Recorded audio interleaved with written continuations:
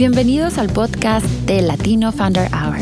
Each week, we invite you to spend an in-depth hour with us as we speak with a Latino startup founder from somewhere around the world. Aquí conocerás esas historias de éxito y fracasos, retos personales y lecciones aprendidas. And we have fun. We're live every Friday at 11 a.m. Pacific Time. Tune in at startupradionetwork.com. O en versión podcast después del show. Escucha, Listen, aprende, learn, y emprende. launch.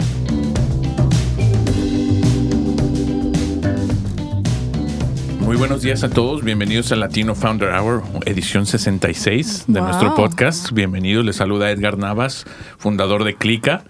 Y Silvia Salazar, fundadora de Tono Latino. Buenos días. Buenos días, tardes en la costa Depende este. de dónde estén, Sí, claro. sí. Y bueno, pues hoy le damos la bienvenida a un equipo fenomenal, un equipo argentino que nos saluda desde Pittsburgh, Pensilvania. Gastón y Josefina, ¿cómo están? Muy buenos días. Muy bien, muy bien. Hola, buen día. Hola, buen día. Bueno, ustedes son los fundadores de La Dorita. Cuéntenos, este startup, estuvimos viendo el perfil ayer, haciendo nuestra tarea de investigación, pero es súper interesante porque tiene una historia pues muy apasionada y obviamente con algo que nos une a todos, que es la comida, ¿no? Correcto. Correcto, sí. Empezamos en el 2009 con haciendo dulce de leche, medio de la nada, ¿no? Sí. Yo me crié soy argentina, pero me crié en Pittsburgh y volví a Argentina a los 20 años, 20 y pico, y conocí a mi esposo Gastón acá. Y bueno, me pidió la mano y yo le dije que sí, pero si nos veníamos a Estados Unidos a vivir, cerca de mi familia. Así que el hecho de hacer el dulce de leche era una manera, ¿cómo dirías? Como de reconciliar las dos culturas. Como de traer un poco de el país para acá, ¿no? Sí. Claro. Sí. Y me imagino que, bueno, pues en Pittsburgh no habrá muchos argentinos y selección de producto, ¿no? Hay, pero hay muy poco. Y algo que pasaba en esa época, no sé si ahora creo que hay menos que antes todavía. Había algo importado, pero muchas veces estaba expirado, vencido. Wow, y había muy poco. Para conseguirlo era bastante difícil acá, por lo menos en Pittsburgh. Y Josefina se crió haciendo tortas y postres y demás, usando dulce de leche con la abuela y demás, ¿no? Con Con mi abuela Dorita. Con nombre. Dorita. Ah, ya sabemos de dónde salió el La nombre. Dorita, sí. Ok. Sí. Entonces, como era tan difícil encontrarlo, empezamos a hacerlo. Que lo cómico fue que explicar vos eso cuando vos le dijiste a tu abuela de hacer dulce de leche, que te dijo ella. Sí, la verdad que sí. Yo la llamé un día y le dije, nosotros teníamos 4 chicos, 4 varones, edades 1 a 5 años. Yo trabajaba full time, Gastón trabajaba full time. Y bueno, pero nos faltaba algo. Y un día me despierto y le digo a Gastón, mira, voy a hacer dulce de leche. Y me mira y me dice, ¿por qué? Porque llamala a tu mamá que te lo mande de Miami o algo. No, ¿sabes qué? Tengo ganas de hacer el dulce de leche que hacía mi abuela. No sé, algo me tiraba. Por ahí es que estaba cansada de estar en la misma carrera, ser madre, pero algo me tiraba. Y bueno, la llamo, Gastón me mira y le digo, ¿podés ir a buscar leche orgánica hoy cuando salís de la oficina? Y me mira y como diciendo, qué loca que sos, y además tenemos 4 varones, nadie toma leche orgánica con la cantidad que toma acá, ¿no? Eso es verdad. Y bueno, él aceptó mi locura y le llamé a mi abuela, creo que la desperté. A esa edad, en ese año creo que tenía 89 años ahorita. Y está en el teléfono y me dice, ¿qué, José? No hagas el dulce de leche. Primero que es, que me decía como que te va a salir mal, es muy difícil y tenés que tener mucha paciencia, lo cual no tenés. El voto de confianza Perdóname, de la abuela, ¿no? pero con mamá de 4 hijos sí tiene mucha paciencia. Claro. Y ella, que creo que en ese momento estaba en Argentina, le dice, anda al mercado y comprate un tarro y listo. Porque en Argentina, como pasará en Colombia, en otros lugares de Latinoamérica, está lleno de dulce de leche en el mercado. Claro. No, en Tiene todas una partes. góndola dedicada, ¿no? Sí, claro, de todos los tamaños. En Colombia hay hasta tamaño que te llevas a la lonchera, que son como por ahí, ¿qué? 3 cucharadas. Cucharada y ya, ¿no? Con una cucharita de plástico chiquitita para poner en la lonchera para comértela en el recreo. Para los peques, ¿no? Sí, para los Exacto. niños. Es muy difícil para una persona que vive allá imaginarse que es algo extraño acá. Pero bueno. Claro. Sí. Sí. Es el equivalente para mí, del peanut butter para los americanos, ¿no? Claro. Nuestra familia viene de Argentina y no entienden el peanut butter. No lo entienden. No, claro que no. No, obviamente. Es que eso sin y mermelada ahora, es y horrible, todavía pero más confuso. Nosotros Seguro. estamos aquí en Portland y aquí son expertos en todas las cosas alternativas. Entonces no solamente hay peanut butter, sino que hay almond butter y hay de soja, coconut de butter todo. y no sé qué, y Pero todas de las vos- leches alternativas. Entonces imagínate tú explicarle a mi abuelita almond butter. O sea, Ya. mantequilla que- de almendras. ¿Y y- qué y haces como tú la con sordeña, eso? Sí, ¿no? no. Pero bueno, así que así medio empezó la idea, con Josefina siendo el motor de esto. Y un poco era, además, que ella, por ahí cuando conseguía dulce de leche, yo me crié en Argentina comiendo dulce de leche por la mañana en una tostada. Acá se convirtió medio como en algo más, como un ingrediente para usar en tortas y demás. Pero yo me crié comiendo una tostada con manteca y dulce de leche. Eso era mi breakfast. Uy.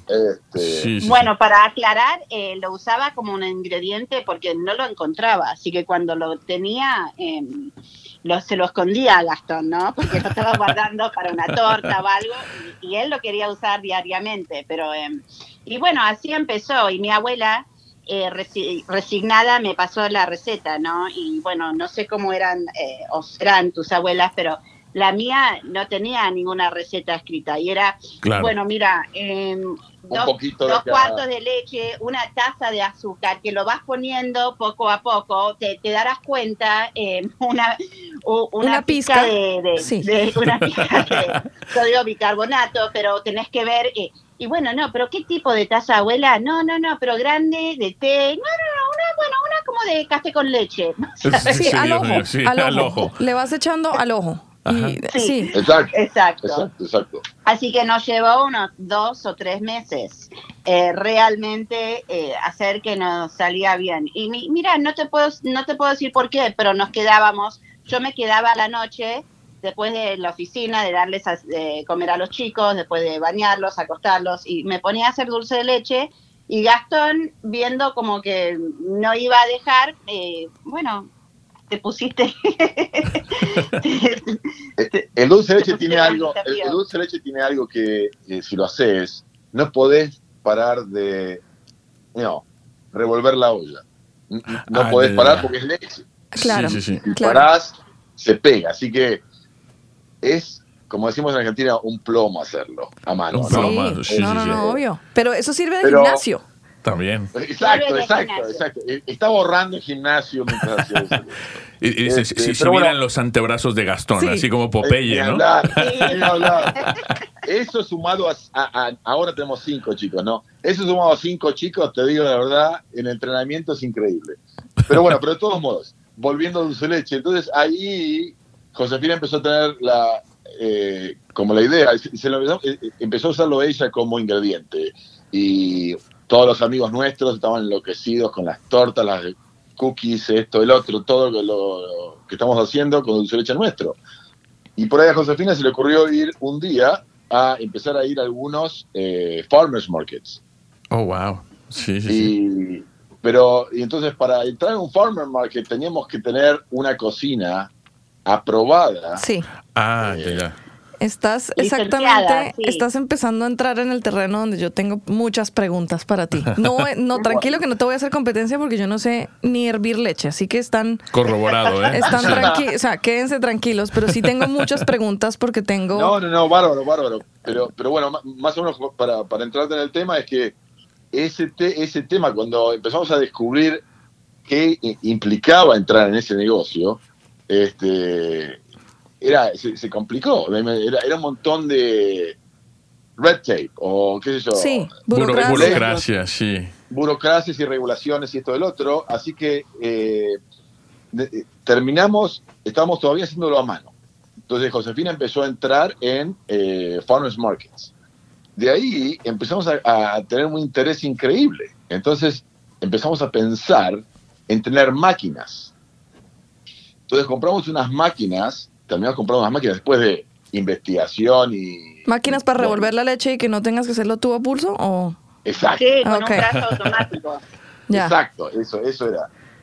Por eso ahora te digo que mis brazos están flacos otra vez, ¿no?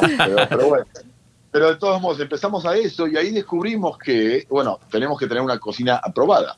Esas máquinas son grandes y pesadas y cuestan muchísimo dinero, así que no podíamos estarlo llevando y transportando. Pensamos en ir a iglesias que están aprobadas o en cocinas otras cocinas que se alquilan, pero no había nada, no había ninguna, así que terminamos tramitando con el Health Department de acá de Pittsburgh, abrir una cocina certificada en nuestra casa. Sí. Wow. El comedor lo convertimos en cocina. El comedor de nuestra casa se convirtió en una cocina industrial. Industrial. Porque lo que pasó, como dicen en inglés, pusimos el carro adelante del caballo, the cart before the horse, ¿no? Sí. Porque en uno de esos farmers markets era un día lluvioso y bueno, yo tuve que tomarme medio día de vacaciones, ¿no? Y estaba ahí, creo que me llovía, la carpa, se me pasaba toda la lluvia encima y pensando, ¿qué miércoles estoy haciendo acá? Tomándome vacaciones, creo que vendí $70 de dulce de leche. Viene un hombre y bueno, yo ya empecé a juntar todo. Viene un hombre y me dice, ¿podría comprar un tarro? Me gustaría probarlo. Le digo, mira, ya guardé todo, pero acá tengo de display, llévatelo. Y bueno, sigo juntando las cosas, él vuelve y me da una tarjeta y dice, soy un comprador para Whole Foods. Me gustaría hablar con ustedes. Y bueno, ahí yo dije, vamos a estar en Whole Foods, pero sin darme cuenta que teníamos que tener todo licenciado, análisis, todos los análisis, sí. label. Sí, no, así que nos aceptaron y no sabés cómo, ahí teníamos que hacer de todo. Ahí nomás tenés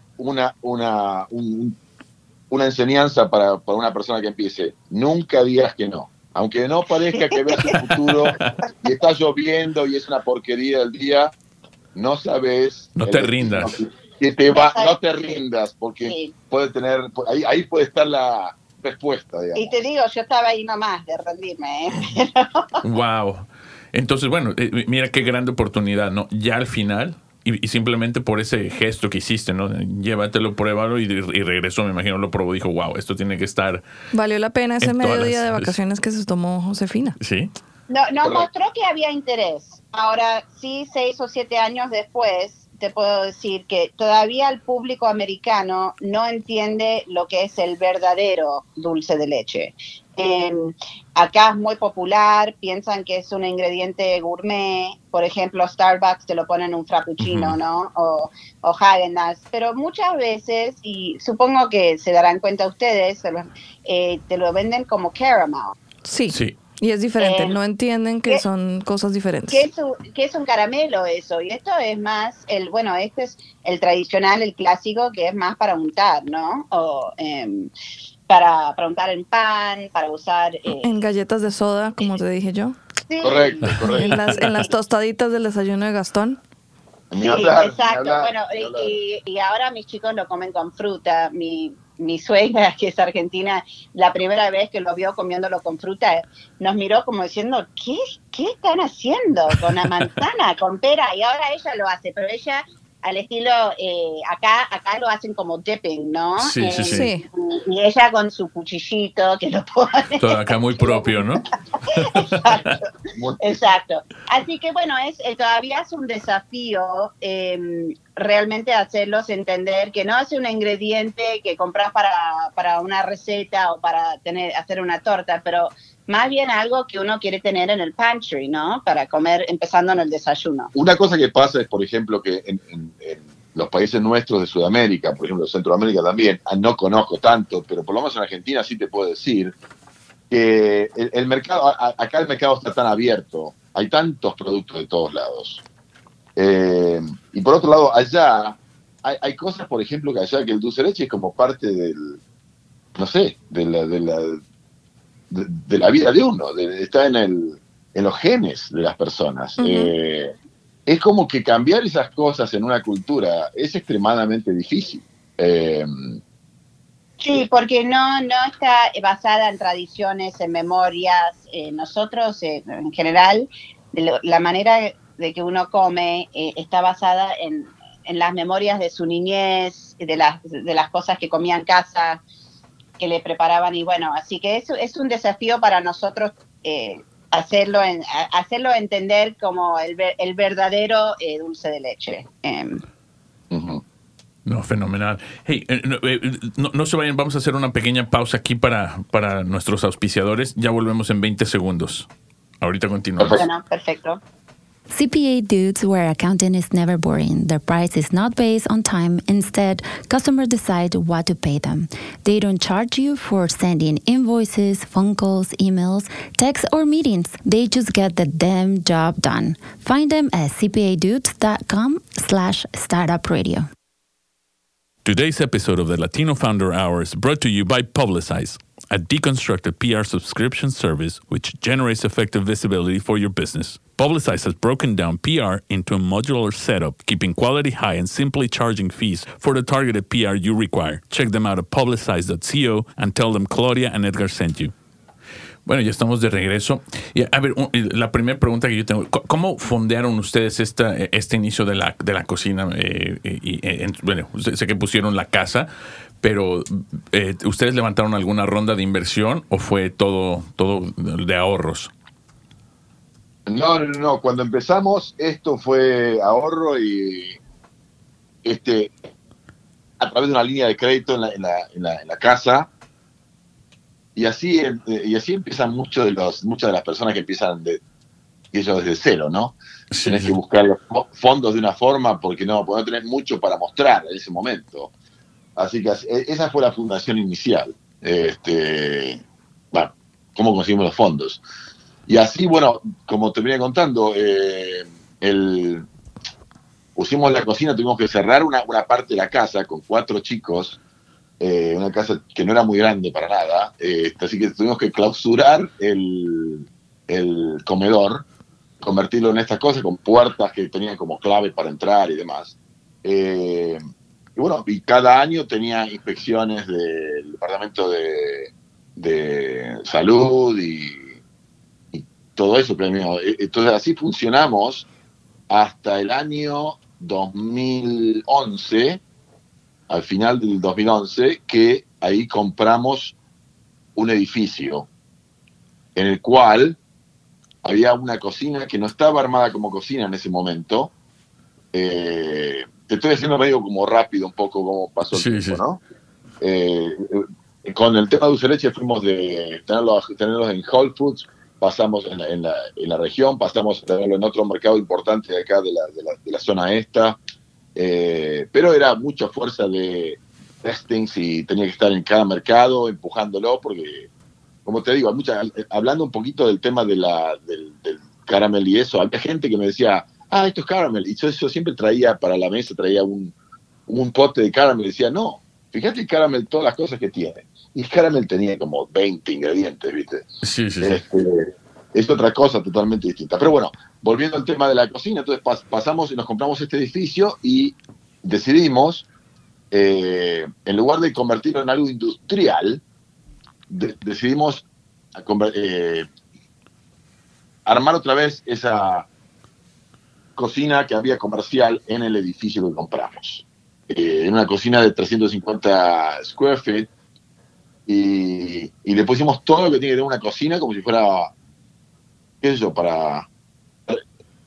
como para un restaurante, digamos. Uh-huh. Así que tenía de todo y además tenía... Bueno, ahí... esto, perdón, que lo paro. Esto lo hicimos a través de Kickstarter, Empezamos en el 2009 convirtiendo el comedor en una cocina, lo cual era una inversión de $30,000 y no se lo aconsejo a nadie. Porque te arruina la casa. Después, si querés vender la casa, tenés que volverla a desmontar. A desmontar todo, ¿no? Ahora, los que compraron la casa les decíamos, si quieren hacerse una cocina gourmet, tienen todo adentro de las paredes. Pero... y después encontramos este edificio que era un Rotary Club. No sé si saben lo que es un Rotary Club. Sí. Y hacían Fish Fry Fridays. Hacían los viernes, lo usaban como restaurante. Y bueno, pero tenía una cocina que nosotros no nos servía la cocina en realidad, porque para avanzar nosotros necesitábamos algo más industrial. Pero le decía a Gastón cuando compramos el edificio, imagínate que en el 2009, hace 3 años atrás, esto es lo que nos hacía falta, una cocina abierta a la comunidad. Así que, ¿por qué no ponemos en Kickstarter nuestra historia, que estamos creciendo, que hace 3 años buscábamos una cocina y bueno, a ver si hay otros emprendedores que buscaban lo mismo y que les gustaría venir a poner su empresa acá. Hicimos un Kickstarter campaign por $50,000 y se fundó.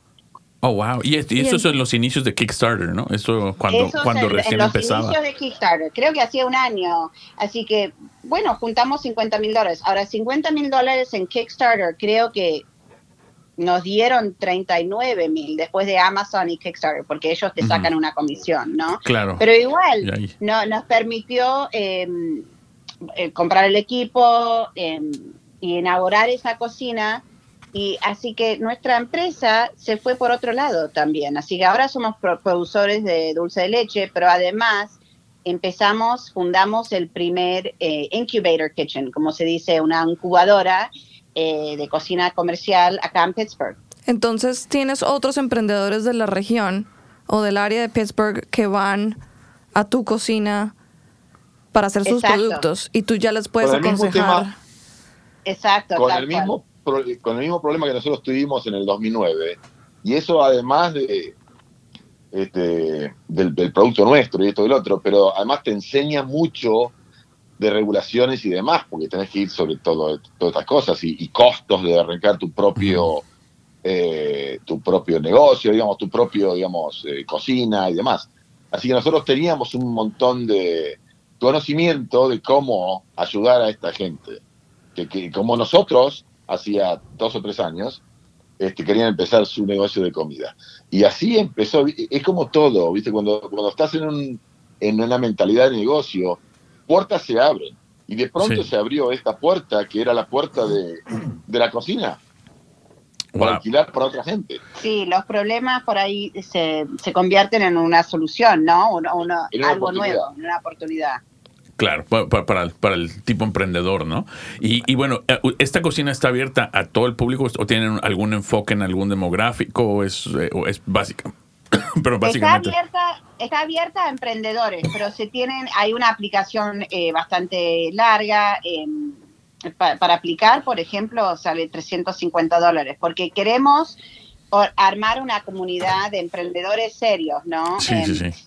Hay mucha gente que al principio nos decía, mira, me estoy casando, puedo venir a hacer cookies. Y es una linda idea, pero no, nosotros, la cocina es licenciada, tenés que estar entrenado, tenés que tener seguro, ¿no? Y bueno, esa cocina, la de 350 metros, pies cuadrados, perdón, hace 3 o 4 años que está funcionando, y ahora en esa cocinita tenemos 17 compañías que vienen. Wow. Pero estamos ahora en junio terminando una construcción o una expansión de las cocinas en nuestro edificio, que incluyen 2 cocinas más y un commissary kitchen. Una commissary kitchen es una cocina que no tiene calor, pero es más bien para los food trucks, los vendedores móviles que necesitan preparar comida, ¿no? Tiene para cocinar, pero viste, por ejemplo, en los food trucks cocinan todo en el food truck, pero tienen que, de acuerdo a cada regulación de cada zona, ¿no? Acá en nuestro county, ellos tienen que tener un commissary kitchen, donde van a hacer todo el prep work, donde van a limpiar, donde van a buscar el agua, el hielo, lo que sea, que no pueden hacer cosas desde la casa, acá por lo menos. Acá creo que sí, es igual, en Oregon, okay. escucho, sí, es muy similar. Entonces, esta otra cocina, esta tercera o cuarta cocina que estamos haciendo es eso, es especialmente para la gente pueda cortar y cortar los productos, preparar todo, para así pueden entrar al camión ya con todo listo.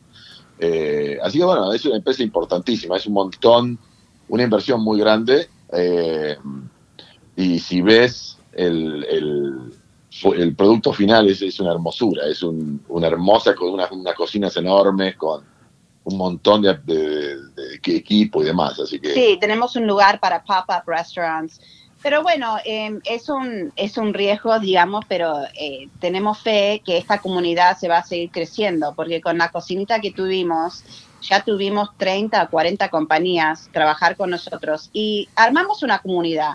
Y más bien esa comunidad, hablamos entre nosotros, compartimos cosas, hacemos workshops, y más bien yo siempre le digo a los que vienen, mi misión es que ustedes no pasen por lo mismo que pasamos nosotros, los errores, ¿no?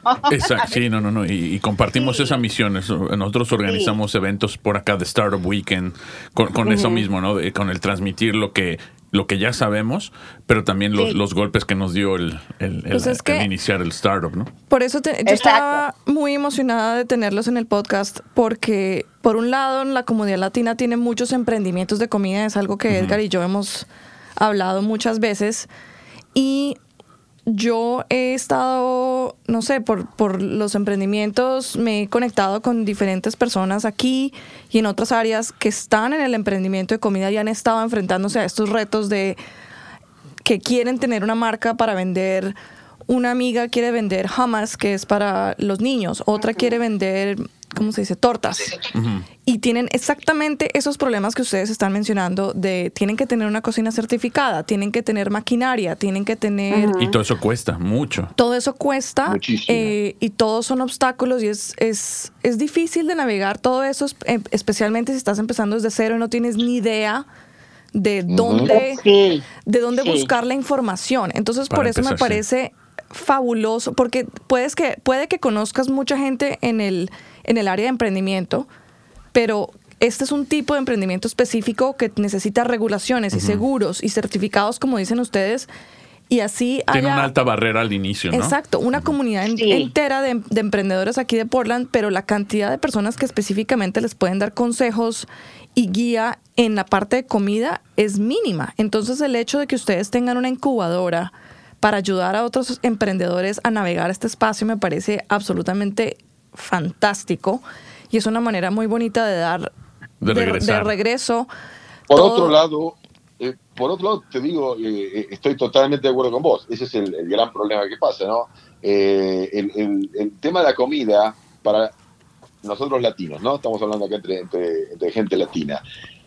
Venimos de nuestros países o con las tradiciones de nuestras familias, si somos de acá, y la comida es algo romántico, que es fácil mentalmente entrar, engancharte en una especie en algo para comidas. El tema es que la barrera, que no solo es en regulaciones, es económica también, es financiera. Te hace falta un montón de dinero para entrar. Y mucha gente que viene a nuestra cocina, a veces, te voy a decir la verdad, se quejan, no, pero che, qué caro esto, qué caro lo otro. Trataste de abrir tu propia cocina, claro, a ver cuánto te va a costar. Y el problema, seamos honestos, muchas empresas que empiezan fallan, porque es el nombre del juego. Hay muchas empresas que no van a salir. ¿Cuánto dinero querés invertir? Si vos te pones a abrir tu propia cocina, tu propio negocio con cocina, lo que sea, ¿sabes cuánta plata te va a costar ahí cash para poner encima? Solamente para arrancar. Es que es muchísimo. Para arrancar tenés que tener una cocina certificada. Esa cocina certificada, si la haces vos mismo, te va a costar 30, 40, 50, $100,000. A nosotros para arrancar nos salió $30,000 la cocina, otros $25,000 el equipo. Y bueno, ahora, si nosotros hubiéramos tenido esta incubadora, ahí nomás nos ahorrábamos $30,000. Claro. Claro. Sí. Que van ya, sí. Sí, pagábamos $350 para la aplicación, $1,000 para el seguro, pero ahí arrancábamos. A nosotros nos llevó 9 meses arrancar y Whole Foods nos esperó. Pero ahora alguien que viene y que arrancan con nosotros, en 2 semanas ya Boom. pueden arrancar. Sí. Y ya están en mercado, claro. Imagínate si tú hubieras tenido esa herramienta, ¿no? De No, poder decir sí. a Whole Foods, sí, mañana te empiezo a entregar órdenes. Wow. Exacto. Y además, teniendo una comunidad a tu lado, te dicen, no, ¿cómo vas a pagar $2,000 en el seguro anual si no tenés casi ventas? No, yo te introduzco a este tipo. Y bueno, ahí de 2,000 conseguís $800, 500. Viste, es una comunidad que te va ayudando. Sí. No, O que te dice fenomenal. dónde comprar azúcar o bueno, los ingredientes.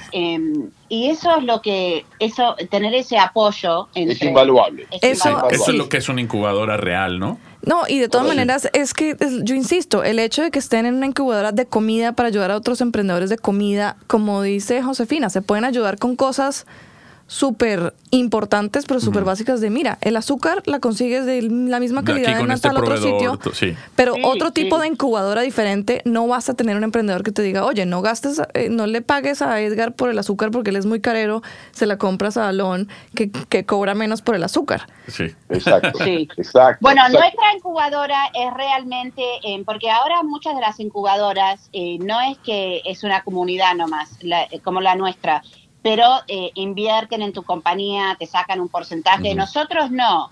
Nosotros lo que queremos es que empiecen y arranquen con nosotros y en 18 meses, bueno, aunque sea 4 años, ¿no? Pero que se vayan, ¿no? Que se vayan y que vayan escalando, Claro. teniendo su propio negocio, lo que sea. Sí tenemos algunos que hacen catering, que cuando tienen un casamiento necesitan una cocina más grande, eso sí, pero para los que arrancan.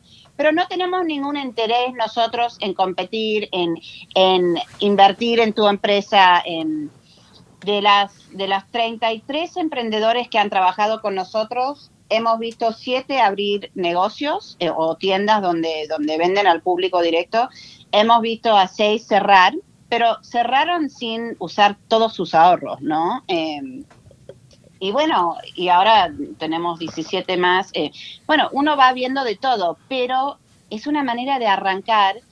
Y la industria de la comida, como decís, que tiene barreras muy altas, además de eso, es un lugar que un inmigrante, ¿cómo se dice? Inmigrante. Puede venir y hacer algo propio. Porque Gastón, por ejemplo, es contador en Argentina. Acá no vale nada su licencia. Ok, entonces había que reinventarse, ¿no? Eso me recuerda. Sí, así que es una manera, Sí. o es una manera para personas que tienen de baja educación, que no tienen títulos, de armar algo propio. Pero lo que el obstáculo es entrar, es empezar. Claro, porque es que si no, ¿cómo vas a entrar si necesitas $55,000 para empezar? Es que Sí. no puedes. Claro. Es imposible. Y la, Tu amiga, por ejemplo, que quiere hacer el hummus para chicos, A mí me encanta el hummus. sí, pero de todos modos, mucha gente, por ejemplo, empieza y dice, no, pero mis amigos y mi familia aman mi producto. Bueno, que tenés que ir a algún lado que alguien te compre. Primero. Sí. Entonces, ¿cómo hacer eso? Ok, farmers markets. Por ejemplo, yo amo el farmers market porque para mí es más que un ingreso o una forma de vender y hacer dinero, es más una herramienta de marketing. Ujú. Y te da un buen test de tu producto para que un extraño venga y pague y después venga otra vez y pague otra vez. Y digamos, esas son las cosas que realmente te ponen, hacen un test de tu producto. y sí, Pero es para conocer a tus pero- clientes cara a cara. Sí, Pero para sí. llegar ahí, para llegar a ese momento, tenés que cocinar de una cocina. Entonces, ¿qué vas a hacer? Para vender, para probar tu producto en el mercado, ¿vas a construir a gastarte $55,000? No. Entonces, por eso, yo creo que nuestra contribución para el mundo de los empresarios gastronómicos, digamos, en el ambiente de la comida, es fundamental.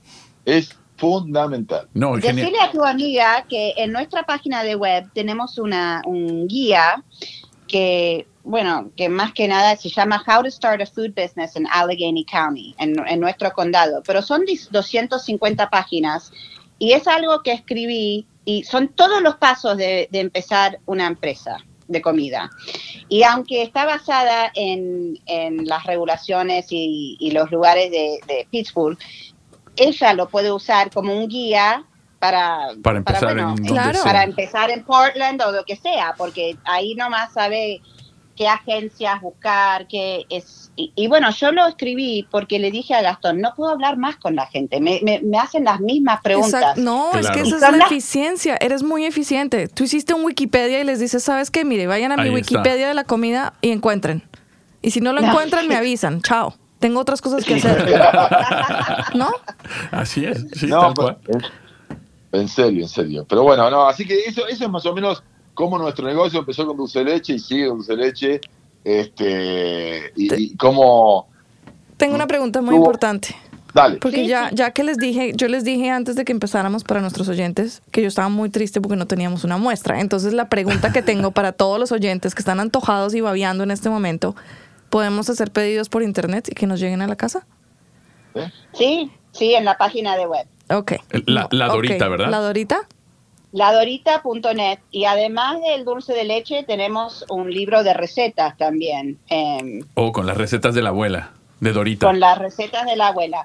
El libro se llama Dulce de Leche, Recipes, Stories and Sweet Traditions. Está escrito en inglés, fue publicado por la editorial Burgess Lee Press, y no hablo de nuestra empresa porque el propósito del libro era realmente introducir al pueblo americano el verdadero dulce de leche. No nuestra marca, pero el verdadero. Hasta Sí. tenemos Sí, recetas de dulce de leche. Si alguien quiere ¿Cómo probarlo, hacer dulce de leche? cómo hacerlo. Ah. Y bueno, si no tienen ganas, vayan a nuestra página de web. No, yo y lo compren. pido por internet. Sí. No, yo sí lo voy a hacer. Yo sí ¿Tú lo, vas a hacerlo? Sí. Me Dale, y porque- si lo haces, escribinos. a No, ver cómo te sale. les mando un video para Mi que lo vean. cuñada Bárbaro. estaba en la universidad e intentó hacer dulce de leche e incendió la cocina. Entonces yo no voy a ni... Y ella es muy buena cocinando, entonces yo ni siquiera voy a Wow. intentar. Yo te digo, no sé ni hervir leche sin que se me derrame la olla. Entonces yo prefiero hacer el pedido por internet. Bueno, yo voy a hacer disfrutar, los dos, nada más para comparar. comparar y decir, Sí. mira, el mío es una chanda, como decimos en Colombia, y el de la Dorita es Ya está, 1A. ya está perfeccionado. ¿sí? perfeccionado con la leche orgánica que fue a Sí. comprar Gastón. Ah, claro, sí. Hay muchos que hierven las latas de leche condensada. Exactamente para hacer así fue dulce como de leche. incendiaron la cocina. ¿Ves? Exacto. Y bueno, si se baja mucho la presión del agua, se te explota. Es que eso Oh, fue ¿en lo que serio? pasó. Eso fue Oye. exacta. Oye, Ah, no, espérate. Josefina se me está metiendo en la cabeza y está leyendo mis pensamientos. Eso fue lo que pasó en la casa de mi cuñada. Wow. Que puso a hervir. Pasó en nuestra casa también. Ujú. Ah, entonces soy medio A los peligroso, 12 así que años, hay que tener cuidado con Sí. con Ajá. la leche explosiva. Exactamente. Pero bueno, mira, eso me gusta lo que están haciendo ustedes y hay una referencia aquí en Portland a la agencia de desarrollo económico hace unos años creó una comisaría, pero además es un espacio, se llama Portland Mercado, así tal cual. Si quieren, chéquenlo, yo los podemos poner en contacto porque yo creo que pueden ellos aprender mucho de ustedes ya que tienen más experiencia. Ha tenido mucho éxito, por ahí han pasado ya muchas startups hispanas de comida, gente que hace, aquí hay una comunidad mexicana muy predominante y gente que hace pues salsas, gente que ya ha empacado, igual como ustedes, ¿no? Que se han acercado a supermercados y ahora ya sus productos se distribuyen no nada más en el estado de Oregon, Washington, pero ya ya sabemos de algunos dos que su producto se distribuye en todo el país. Yo tengo una pregunta con respecto a lo de porque tienen 17 emprendimientos ahora en la incubadora de comidas. ¿Cómo coordinan esa logística? Porque todos no pueden estar en la cocina de 350 pies cuadrados al mismo tiempo. Eso es como... O sea, un No. juego de Tetris. No, es exclusivo cuando lo usan. Primero que la cocina tiene 350 pies cuadrados, pero nuestro edificio tiene 6.000 pies cuadrados. Así que la cocina es única, pero después también tenemos un lugar de oficina, un lugar para preparar comidas frías, un lugar de storage, ¿cómo se dice? Para almacenar. guardar. Una Sí, bodega, para almacenar. Sí. Y ahora, bueno, vamos a inaugurar más cocinas, pero tenemos un programa que programamos en la página de web, a donde primero que tenemos 2 de los 17 que usan días fijos, ¿no? Una compañía tiene 5 empleados y cocinan para chicos, ¿cómo se dice? No quiero decir... chicos que van, por ejemplo, chicos que van en barrios de bajos recursos, digamos. Que van a after school programs. Oh, genial. Entonces, ellos proveen la comida para todos estos chicos. A mí son bárbaro. miles de chicos por semana, ¿no? Sí, y ellos, por ejemplo, vienen en la mañana, ya a la 1 de la tarde terminan, están afuera de la cocina, ya la limpiaron y ahí nomás viene, por ejemplo, 2 días de la semana un chef que hace comidas para llevar, especialmente para familias que tienen chicos con alergias o quieren comer sano, bueno, lo que sea. Así que, bueno, esto todo se coordina en la página de web, pero... Sí, los más grandes tienen un alquiler fijo con sus horarios fijos para estar siempre asegurado de que la cocina esté abierta. Los demás que no tienen esos contratos, y esos contratos que tenemos, si quieren cambiar horas o si se quieren ir de la cocina, tienen 3 meses de aviso, porque bueno, ahí tenemos que ver cómo de nuevo llenar esos espacios, claro. Los de nuevo, ¿no? Así que nos protegemos un poco, pero 3 meses de aviso no es nada con un alquiler. Bueno, así que se va coordinando y los food trucks van online, van a la página de web y alquilan una hora que necesitan y así es. Se maneja, ahora tenés que estar encima todo el tiempo. Tenemos que estar encima porque una de las cosas que tenemos con la cocina es esta. Nosotros en la cocina, cada persona que va tiene que dejar la cocina como la encontró, limpia. Claro. Porque si no te digo una cosa, si tenés que poner un servicio de limpieza permanentemente para... No, olvídate. Así no funciona, cada uno ensucia lo que quiere y después limpia todo y listo, ¿no? Entonces, pero también te quiero aclarar que una de las razones por la cual empezamos a pensar seriamente en expandirnos unos años atrás fue porque realmente todo el mundo quiere trabajar entre las 9 y las 4, ¿no? Entonces, sí. Y entonces había mucho conflicto, había mucha gente que decía que no, tenemos una lista de espera de gente, o gente que se terminó haciéndose, qué sé yo, pero entonces eso es lo que tenemos que tratar de... nos encanta cuando viene gente que trabaja durante la noche, por ejemplo, que arrancan a las 3 de la mañana, y eso para mí es genial porque amplía el recurso. Sí, lo maximiza. Claro. Maximiza la cocina y no interfiere con el horario de otras personas. Una pastelería es perfecta. Pero a esa hora tienes que estar haciendo los panes y los pasteles y para que estén frescos. Bueno, yo pienso así también, pero viste, mucha gente que por ahí, mucha gente que se mete en la parte de cocina y que no se tiran a la pileta, tienen su trabajo, así que vienen pican algunas horitas acá, allá, viste, eso es un poquito difícil. Pero como decía Josefina, nosotros tenemos nuestra política es, queremos que vaya gente lo más comprometida posible. Así que si viene una persona y dice, no, a mí, yo tengo que tener la cocina 80 horas por semana, esa persona va a tener prioridad. Va a tener un contrato con horas fijas y esto. Si vos sos un catering company que viene cada tanto, y bueno, vas a tener que agarrar lo que queda. ¿Entendés? Siempre tratamos de darle un poquito más de prioridad a esa gente, pero está todo perfectamente coordinado. Nadie viene cuando hay otro, digamos, o otra persona usando la cocina. No. Eso es, cada persona viene. Y además en cocina, si vos entendés, la persona que cocina es muy celosa de sus recetas y sus cosas, ¿no? Sí, claro. Y de su forma de limpiar, y su forma de ensuciar, y de su forma de cocinar. Entonces, tener a la persona ahí al lado, que está compartiendo al lado, es un poquito incómodo en cocina, en la gente que cocina, ¿no? Pero bueno, así que eso lo tenemos solucionado nosotros, ¿no? Pero es un poco complicado la coordinación, pero bueno, hasta ahora lo hemos podido hacer. Y ahora, ¿qué planes tienen? No nada más de expansión en cuanto al espacio que ya tienen, pero ¿han pensado en replicarlo en otros lugares?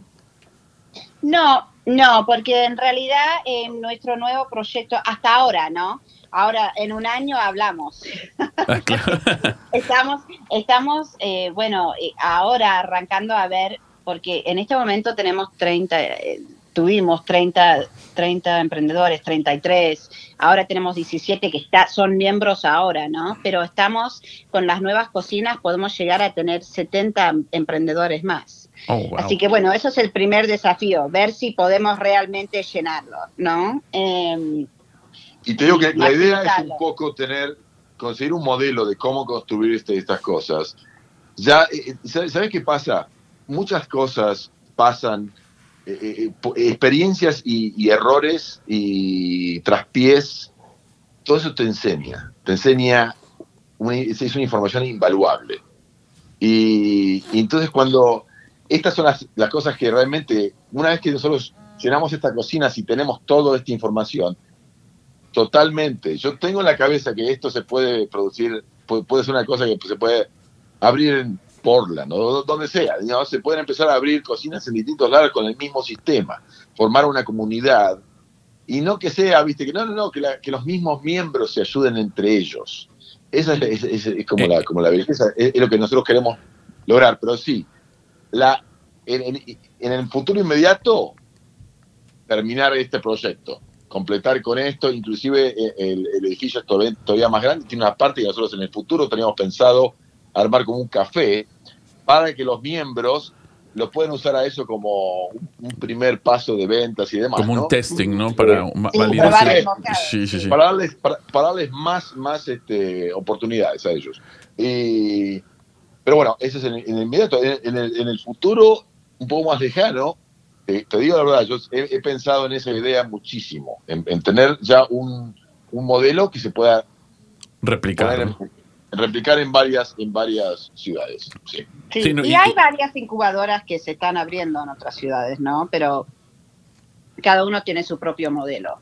Claro, no, y bueno, ahorita Gastón me contestaste esa pregunta, ¿no? Porque ustedes ya incuban, hacen el producto, ahora con este tema del café para hacer lo que, bueno, en el mundo de startups es el producto mínimo viable, y ya después ustedes también dentro de la incubadora tienen ese modelo de distribución o los contactos ya para que alguien que salga con un producto pueda hacer, bueno, ir a Whole Foods o Safeway, a la cadena, a Kroger, a la que sea, ¿no?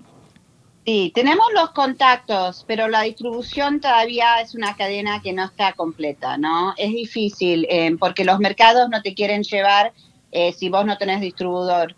Los distribuidores no te quieren tomar si vos no tenés un mercado. Un cliente. Sí. ¿Qué vino primero? El huevo y la gallina. ¿no? Sí, exactamente. Yo creo que el camino para estos pequeños emprendedores, de lo que sea, a no ser que tengas una persona amiga, ¿no? O que tengas mucha suerte, como tuvo Josefina en ese momento, o lo que sea, pero yo creo que el camino más normal es hacerte el nombre. Yo siempre digo, cuando tenés un brand, tu nombre del negocio es el brand. Si vos despacito, te va a llevar un par de años, empezás a hacer, viste, farmers markets, eventos acá, eventos allá, al final el mercado te va a querer tener, porque la gente va a empezar a pedir tu producto antes que esté en el mercado. Claro. Yo creo que eso es algo que realmente cuando la gente está abriendo un negocio nuevo, es muy importante pensar en tu nombre y en tu brand. Ese va a ser vale oro eso. Y tener paciencia, tener mucha paciencia. Cada paso que hagas es para construir ese brand. Sí, hay que tener paciencia y no escalar demasiado rápido, ¿no? Son errores que nosotros hicimos. Por otro lado, los mercados, poco a poco, Whole Foods, por ejemplo, nosotros ya no estamos en las góndolas, porque cuando Amazon lo compró ya no usan productos locales, todo es nacional, ¿no? Okay. Así que bueno, va cambiando el mercado, pero por otro lado, los millennials de Estados Unidos, millennials, comen local. Están cambiando la manera de cómo la gente compra comida. Ustedes viven allá. Acá en Estados Unidos, antes era General Mills, los big box brands, ¿no? Los de cereal, los que llevan el mercado. Y ahora eso está cambiando. Los que compran, los milenios quieren saber la historia, miran los ingredientes, así que es un momento bueno para gente que quiere producir comida artesanal. Hay una entrada, creo. Claro, y hay mercados, ¿no? Para todo esto. O sea, Portland, Pittsburgh, son Nueva York, sí. O sea, hay mercado para todos, y aunque sean muy concentrados. Pero bueno, les queremos dar las gracias. Es una historia fascinante y también los queremos invitar para que nos den en un tiempo nos den una recapitulación. Ahorita sí, ya hacemos el follow-up, a ver cómo les ha ido con la expansión y todo. Y nosotros lo vamos a poner en contacto con esta incubadora, pues para ver en qué se puede colaborar con ustedes, ¿no? Bárbaro. Dale, bárbaro. Bueno, pues muchísimas gracias a todos los que nos escuchan. Feliz viernes, feliz Día de las Madres. En México, no sé si en Argentina celebran, pero hoy es Día de las Madres. A mi madre preciosa. No, en Colombia es este domingo. Es como los americanos, entonces. Sí. Bueno, sí. pero en México es hoy, así es que todas las madres. ¿Dónde pueden encontrar ladorita.net? Y a Josefina y a Gastón. Ladorita.net. Okay. Excelente. Y todo lo tenemos en Instagram y Facebook Live. Ahí los vamos a etiquetar. Muchísimas gracias, Gastón, Josefina. Mucho éxito. Les agradecemos todo. Y que pasen un feliz viernes. Igualmente. Feliz Muchas día. gracias. Un abrazo. Chao. Chao. Support for today's episode comes from our friends at Ruby Receptionist. For small businesses like yours, nothing is more valuable than real human interaction. It's why 2 out of 3 mobile web searches for those ready to buy end in a phone call to a business. Together, you and Ruby transform your phone into the sales engine it was meant to be. Start setting your business apart today. Visit callruby.com/startupradio to sign up, or better yet, call them at 833-861-8100 and use promo code StartupRuby. Tell them Claudia and Edgar sent you. You've been listening to the Latino Founder Hour podcast. El programa Latino Founder Hour es grabado en las instalaciones de NetSpace en el estudio Bigfoot Podcast en la hermosa ciudad de Portland. Our audio engineer, mixer, and podcast editor is Alon Beausoleil. Diseñador de logo, Carolyn Main. Our network logo was designed by Jessica Chan. Diseñador de sitio web, Cameron Grimes. Our production assistant is Chelsea Lancaster. Tema de música, Funnin' and Sunning, de Kevin MacLeod. Cree en ti mismo, sueña en grande y confía en el universo, de Marta Leticia y Silvia Romero.